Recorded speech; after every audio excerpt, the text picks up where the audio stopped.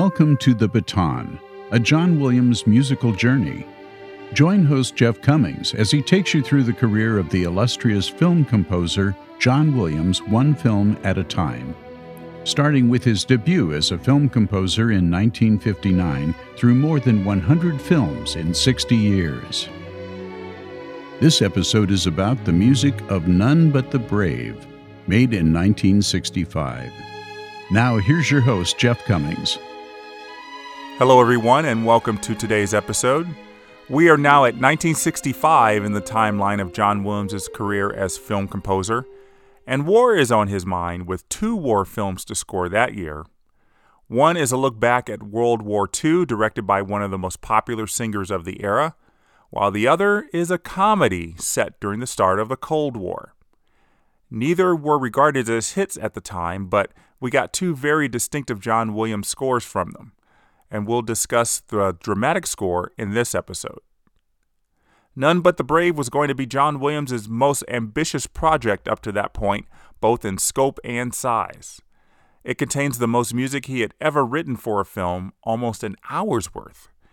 And it gave him the ability to use the full orchestra throughout the film instead of for about 5 minutes. His director was Frank Sinatra, who was making his first foray into directing movies. In 1965, Sinatra was in his second comeback as an artist.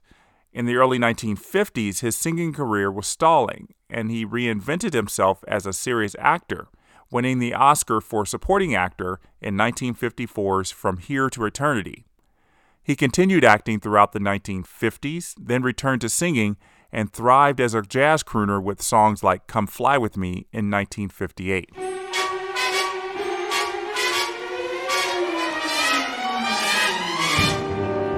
Come fly with me, let's fly away. If you can use some exotic booze, there's a bar in far Bombay. Come fly with me, let's fly away. Sinatra stayed with acting into the 1960s, producing many films in which he starred, including Ocean's 11. For his first and only directing job, he set his eyes on a script collaboration by an American and Japanese screenwriter. With the wounds of World War II now about 2 decades past, the time was ripe for Hollywood to show it could heal by teaming up with Japan's Toho Productions for None But the Brave. I'm not sure how John Williams came to be involved with writing the score to this movie. I like to think that Frank Sinatra, who also produced the film, called John Williams to hire him. That would have been a really fun call to receive, don't you think?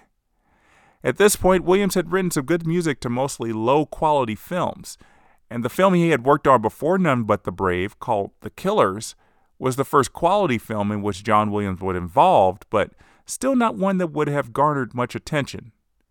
But John Williams was one of the busiest, if not most popular composers at the time, and his output in the 1960s had kernels of quality that surely attracted Sinatra to bring Williams on as composer. Oddly enough, Williams did not conduct this score. The job was given to Morris Stoloff, who was the musical director for Sinatra's Reprise Records at the time. So, even though Williams was an accomplished conductor of his own music at the time, the triple Oscar winner Stoloff was already contracted to handle the job as conductor. Surprised that Stoloff wasn't given the job of writing the music. John Williams had a nice break from writing film scores in the year between The Killers and None But the Brave. He continued his work on the hit TV show Gilligan's Island at the time, and got an assignment to write the opening theme music to another show that would become just as popular as Gilligan's Island. It was called Lost in Space and would feature a very jazz-influenced theme, an odd choice indeed for a show set in space.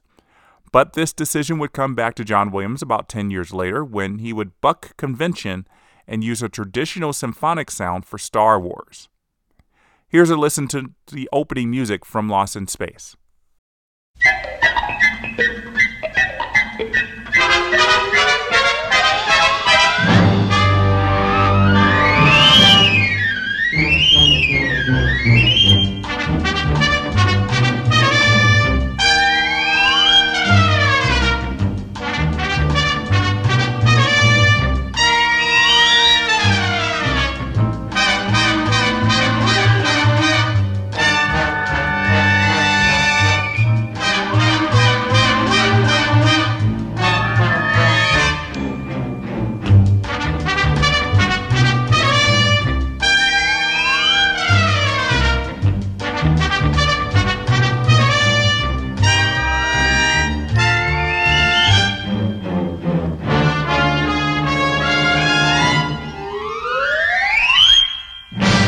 The creator of Lost in Space was Irwin Allen.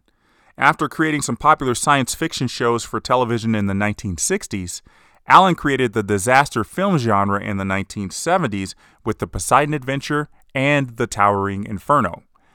Remembering his association with Williams during Lost in Space, Allen would wisely hire Williams to write the scores for those films. Let's get back to None But the Brave.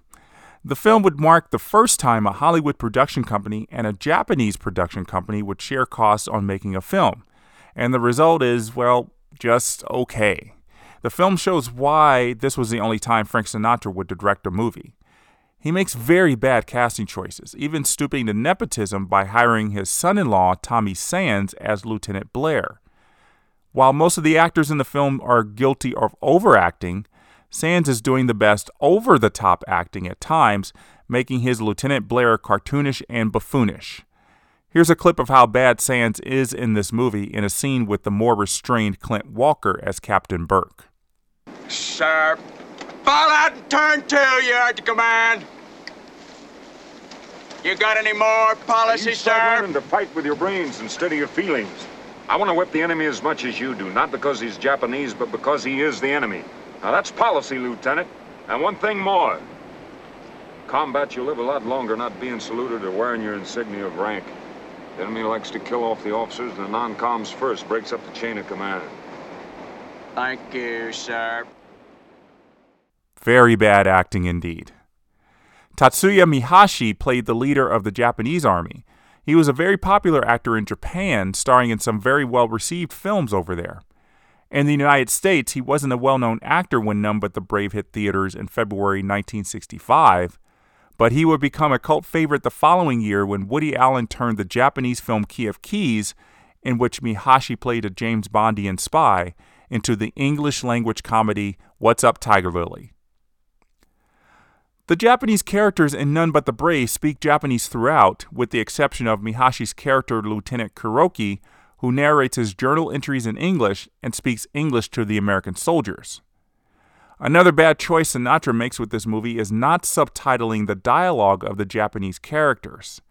Even though the film heavily favors the American side, it doesn't help us empathize with the Japanese enough when we don't know what they're saying. But you are able to piece things together anyway. Before I go on, I will tell you there are spoilers ahead. The film opens on an uncharted island in the Pacific Ocean during World War II. No date is given, but it's most likely near the end of the war, as one of the American soldiers talks of fighting in the Battle of Guadalcanal, which happened in 1944, a year before Nagasaki and Hiroshima were bombed by the Americans. A Japanese battalion is stranded on the island and soon are joined by a troop of American Marines whose plane is shot down during a firefight. The two sides fight each other a couple of times, particularly over control of a boat the Japanese are building. When the boat explodes in the fight, both sides agree on a truce. The truce comes after the American medic, played by Sinatra, amputates a Japanese soldier's leg. The truce doesn't last long, though. Once the Americans fix their radio and make contact with the nearby Navy ship, the Japanese try to kill the Americans before they can escape. The Japanese army is taken out, as well as many of the Americans. John Williams does quite well in creating some bold music for the film. The thematic elements he writes aren't as memorable as the ones he wrote for previous films, but I find that the score stands out for its use of varied instrumentation and for the brief Japanese flavor in the score. Williams had help with that. The film credits Kenjiro Hiroshi, a composer and songwriter working in Hollywood, as the Japanese music advisor. That most likely meant giving John Williams some direction in composing music for a Japanese flashback sequence and other sequences throughout the film. About 40 years later, Williams would return to writing Japanese music in Memoirs of a Geisha, and he wouldn't need much help in creating that score. The opening titles gives us the main theme of the film that's weaved throughout. It's bold and passed around from the brass section to the strings.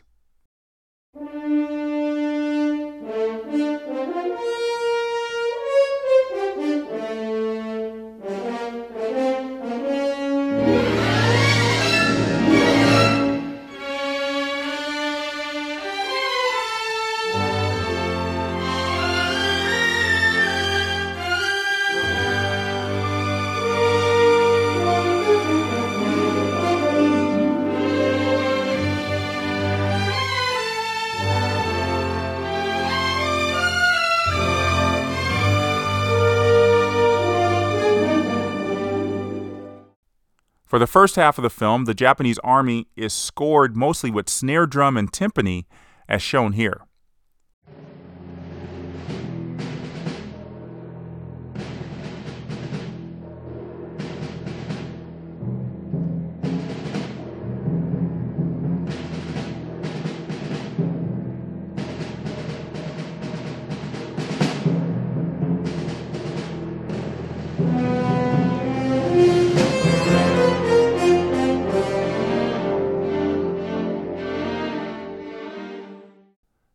There's no music for any scenes featuring the Americans until about 22 minutes into the film.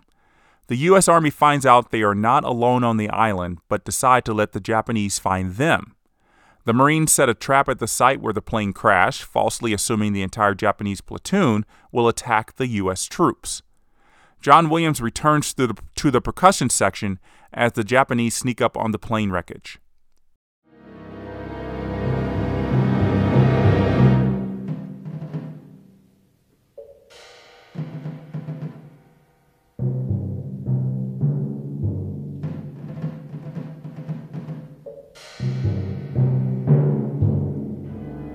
One Japanese soldier takes a grenade and prepares to throw it into the plane. The orchestra is no longer quiet after the grenade explodes.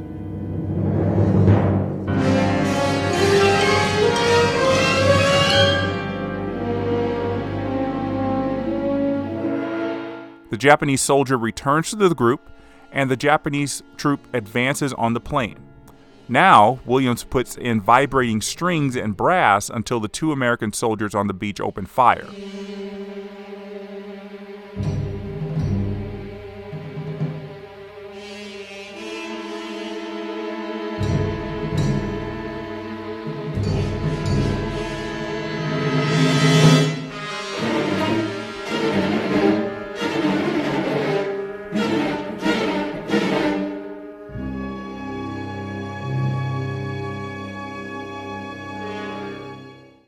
Turns out Kuroki was not happy about his second-in-command ambushing the U.S. plane and lashes out about it. When Kuroki pulls out his sword and holds it to his commanding officer's neck, John Williams gives us a nice stinger to accompany it. A stinger is a very short musical moment lasting just a second or so that is meant to provide extra shock value to something happening on screen. This is done all the time in horror movies or action movies. Sometimes it makes the audience jump in their seats because the action on screen is unexpected, and the music highlights that. So we'll start this cue with that stinger and continue to the next day when the American troops are hanging out in the hills on the island while their scout analyzes the terrain.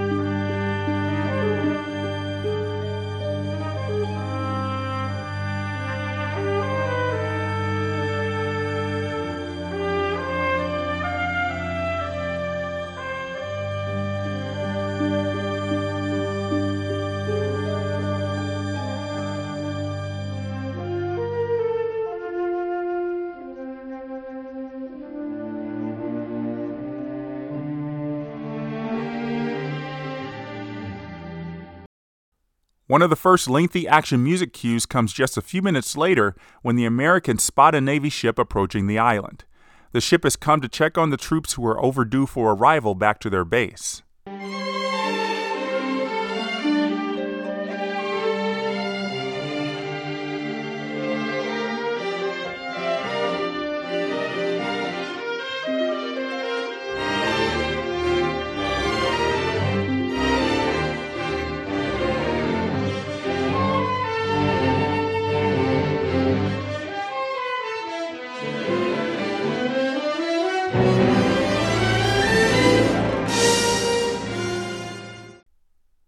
The Japanese troops plan to sabotage the rescue by hanging a Japanese flag on a tree, thereby tricking the Navy ship into believing that the island is only inhabited by Japanese. Williams uses punctuated brass notes to build the tension as the Japanese soldiers on the island wait to ambush the Americans walking onto the beach to signal the Navy ship. It's an incredible use of the brass section.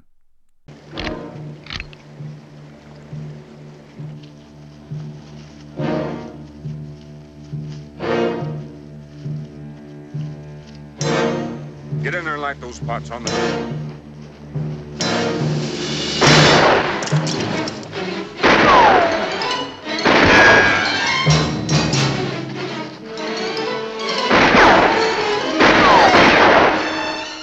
The Navy ship sees the Japanese flag hanging on the tree and blasts the beach with cannon fire. Lots of high violin shrieks help intensify the shock value of the attack. You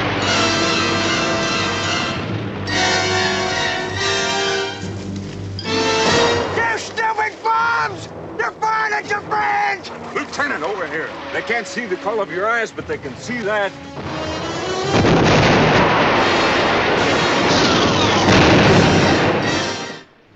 The Navy ship starts to turn away, thinking there are no Americans on the island. The music turns sorrowful as the American troops look on helpless.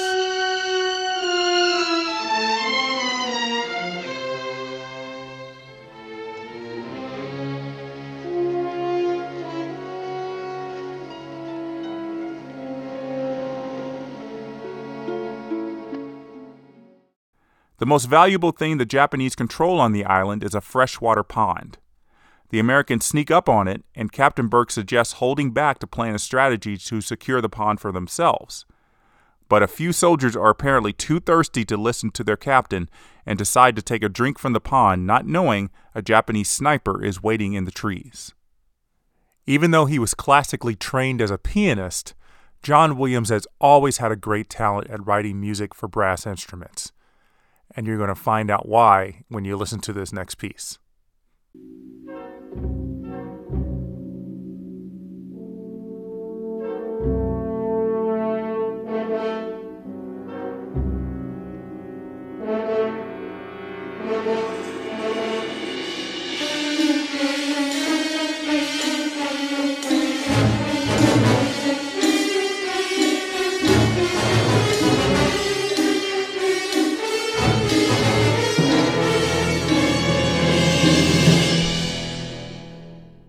It's so great finding musical gems like these in these early works by John Williams. It's like that mambo scene with the dog in Bachelor Flat, or the piano music at the end of Daddy-O. It's just so exciting to hear the moments of genius that John Williams had, even as a young composer, that he would use to great effect when he became popular and so recognized around the world. Another valuable Japanese asset is the makeshift boat they have been building. After a reconnaissance mission to analyze it, the Americans decide to take it for themselves as a means of escape from the island. 3 Americans hide in the boat and set up to release it from the dock. A battle breaks out between the Japanese and the Americans, and when the boat is released, Lieutenant Kuroki makes a desperate move to keep the Americans from claiming the boat. He throws a grenade at the boat. The punctuated brass notes are back to help elevate the tension, followed by a cymbal crash when the grenade explodes on the boat.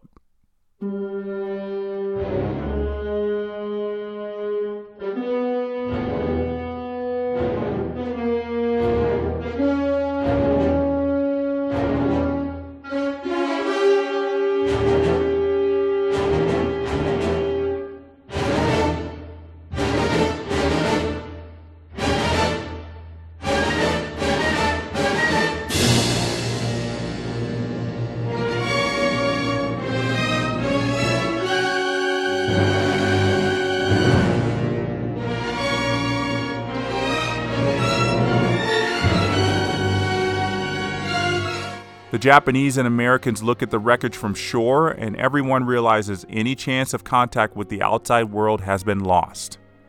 The dream of hope is ashes, Kuroki says.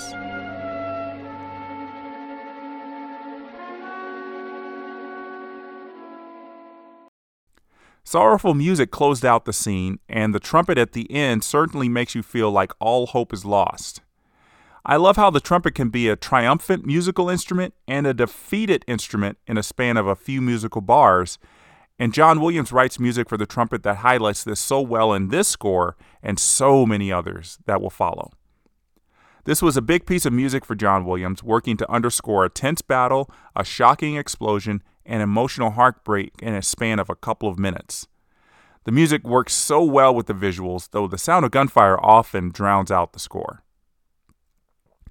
When the scene ends, we get 20 minutes of music-free movie as Frank Sinatra's character is called on to amputate the leg of the soldier who threw the grenade into the wrecked American plane earlier in the film. When the surgery turns out to be successful, the two sides negotiate a truce. After the strings play under the declaration of a truce, the music turns a bit Mickey Mousey as we see signs demarcating the border between the U.S. camp and the Japanese camp. You'll hear the music switch to a Japanese flavor when the Japanese sign forbidding American entry is on screen.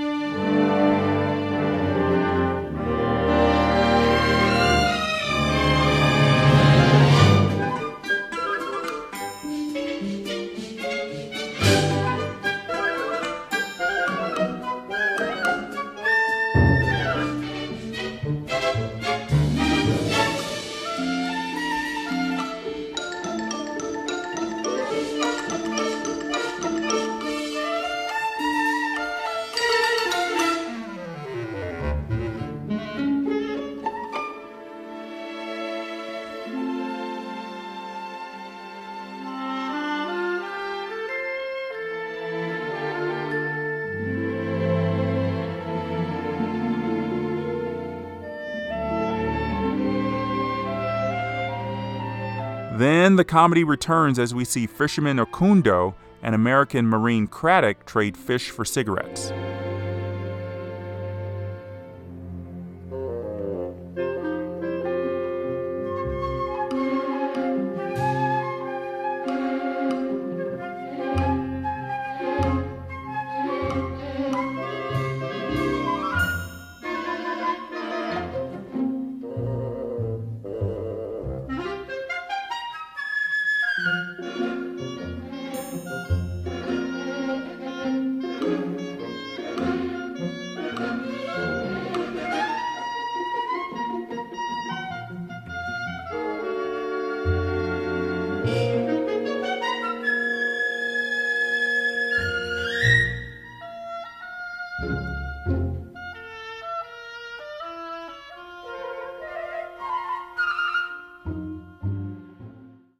After a scene in which the two armies build a dam to protect the freshwater pond from a monsoon flood, we get backstories about the two leaders.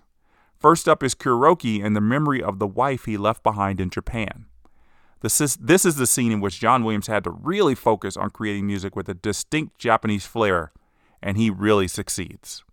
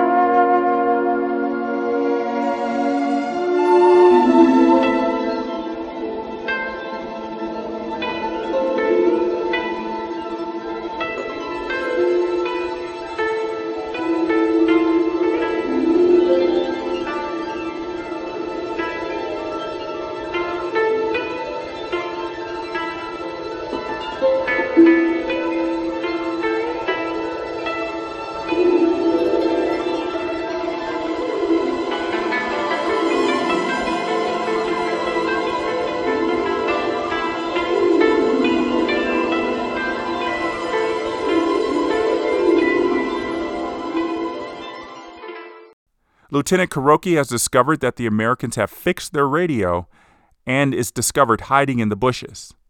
Captain Burke doesn't know it's Lieutenant Kuroki and hunts down the person who he thinks is going to relay the information to the Japanese camp.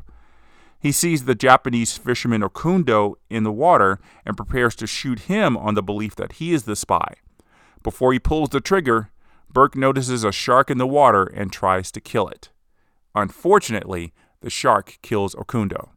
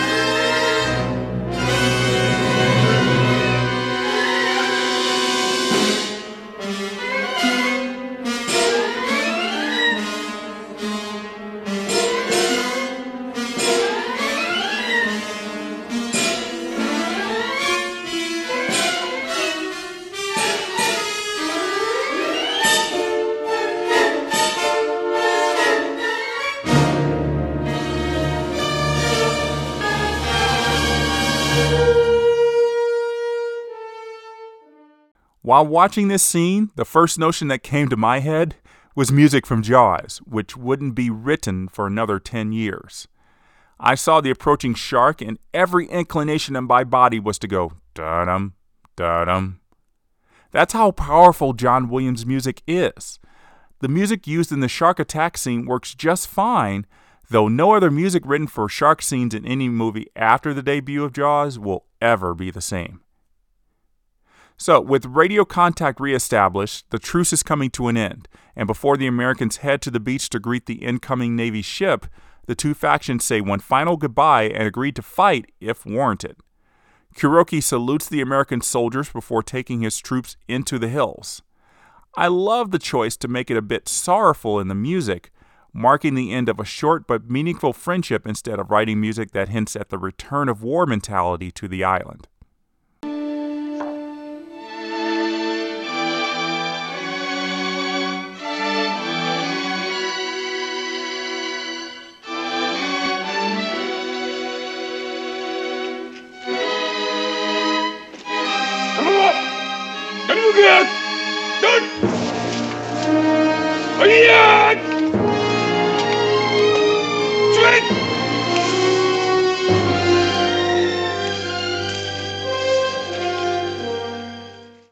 The orders from the Navy ship are to kill the Japanese on the island at the initial refusal of the Americans. But orders are orders, and the Americans find themselves in one final shootout.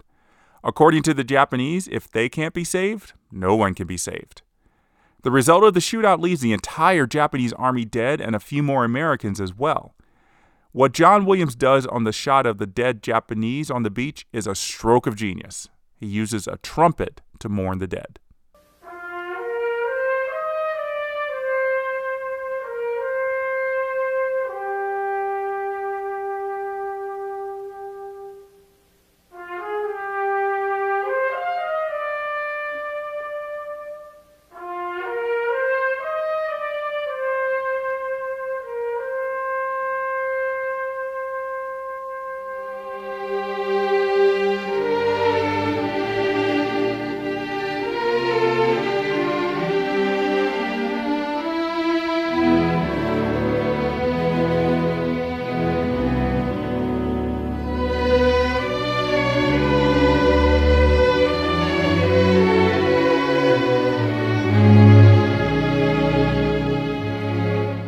We return to conventional score as the Americans get ready to leave the island, but not before we get a look at the Americans who lost their lives.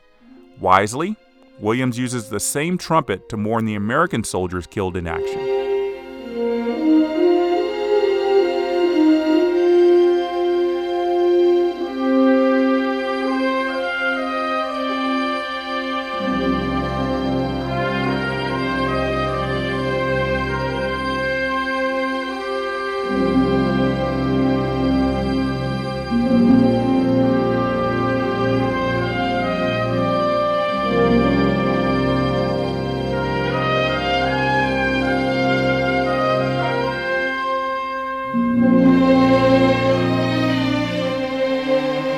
The strings rise up in the final minutes of the film as we continue to think about the lives lost in the course of the film, and as one final tribute to Lieutenant Kuroki and his fight to keep the island.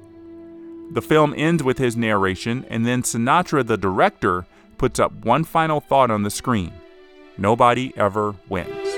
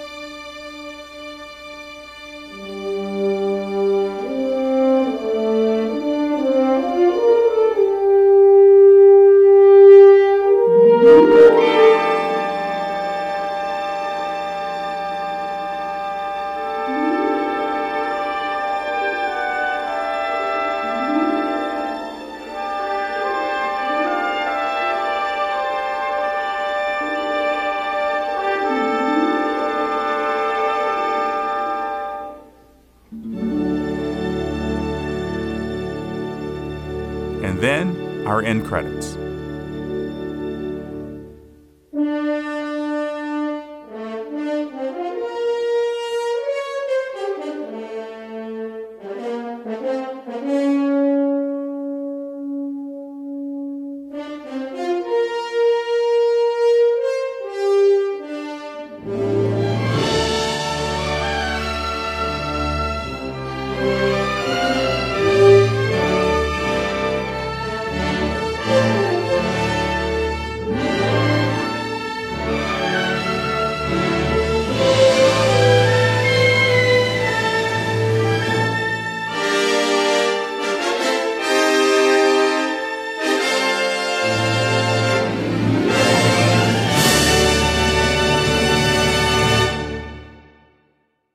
A song was written from Williams' theme called None But the Brave.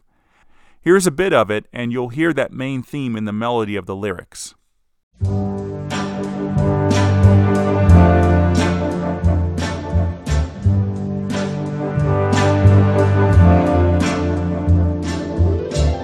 for every man, there comes a time of great decision. When he takes a stand, though he be standing all alone, the time when he will face up to a mighty mountain and truly show the mountain's not as tall as he.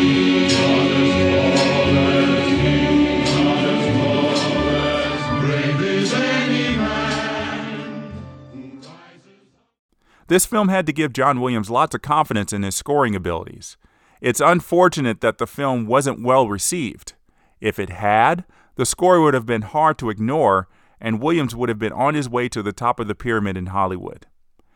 It did not stand a chance for a nomination for an Academy Award for Best Original Score, though. That was the year of Maurice Jarre's Dr. Zhivago, as well as Jerry Goldsmith's A Patch of Blue and Michel Legrand's The Umbrellas of Cherbourg. But don't worry, John Williams will eclipse them all when it comes to Oscar nominations in a short time. I think that'll do it for this episode of The Baton. I really enjoyed diving into this score, and I hope you did as well. Join me next time for a listen to the score for another war film called John Goldfarb, Please Come Home. It's all part of our continuing journey through the fascinating career of the film composer John Williams. Thanks for listening, and until we meet again, the baton is down.